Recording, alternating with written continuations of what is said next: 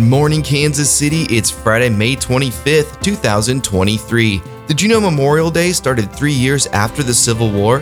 Then called Decoration Day, it was a way to help recognize fallen veterans on both sides of the war and to begin to heal the country from the deaths of more than 600,000 fallen Americans. And though he was assassinated a year before it started, Lincoln had always hoped it would also be used as the official start of summer.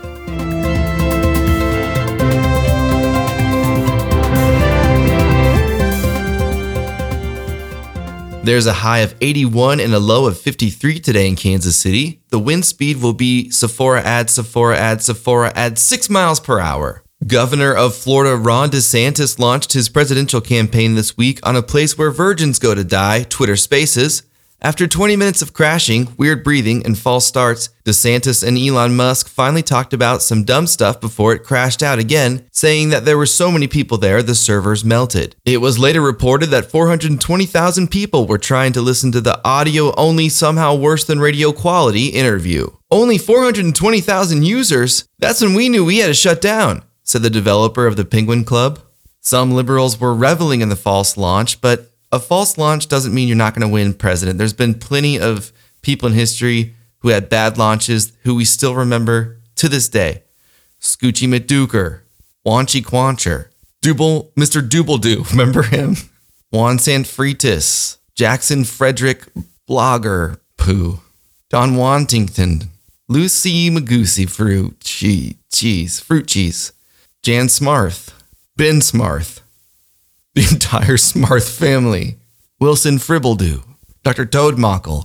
Lots of names that are still an important part of this American fabric. Launchpad McQuack, and list goes on. Tina Turner passed away on Wednesday, and of course she was an absolute legend, and it's been really nice to see female celebrities and artists gushing over how inspiring she was and how she inspired them to be themselves and show that women could be superstars without a man helping them. And even Mick Jagger said he learned how to dance from Tina Turner.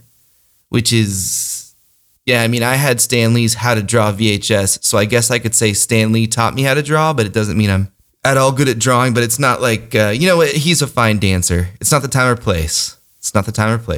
In celebrity news, Jane Fonda discusses romance, hot dogs, and working out at 85. Spoiler, all those things involved hot dogs.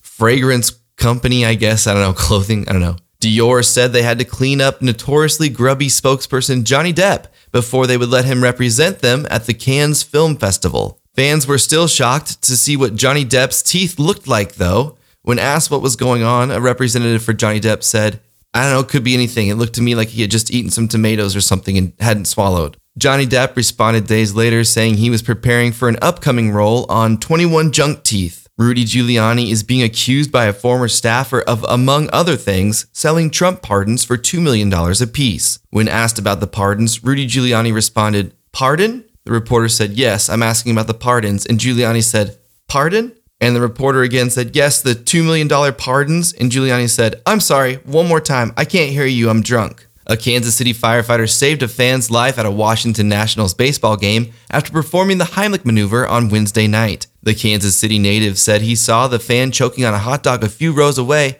and he ran down to perform the Heimlich until the hot dog became dislodged. The victim thanked the man and was relieved and said, "That's the last time I use a hot dog for exercise and romance." The hot dog reportedly smelled like sweat, hot dog, and tuna fish.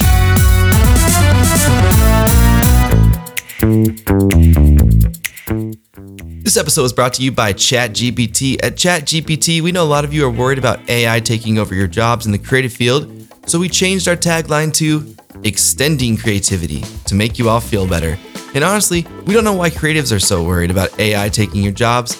Accountants haven't said anything. Have you tried using ChatGPT for accounting? Honestly, accounting jobs should have gone away when computers came in, but most people don't even like to use calculators. But now if you can just ask math questions out loud, yikes. Sure, it's scary that AI can draw a better cat on a subway than you, but imagine if you were an accountant and you can just set up invoices and billing to come into an email account and then just ask out loud for financial projections and current cash flow, taxes, and payroll. But I don't know, ChatGPT, everything is fine. You're still valuable, humans who export Excel sheets as unusable PDFs. ChatGPT, extending creativity.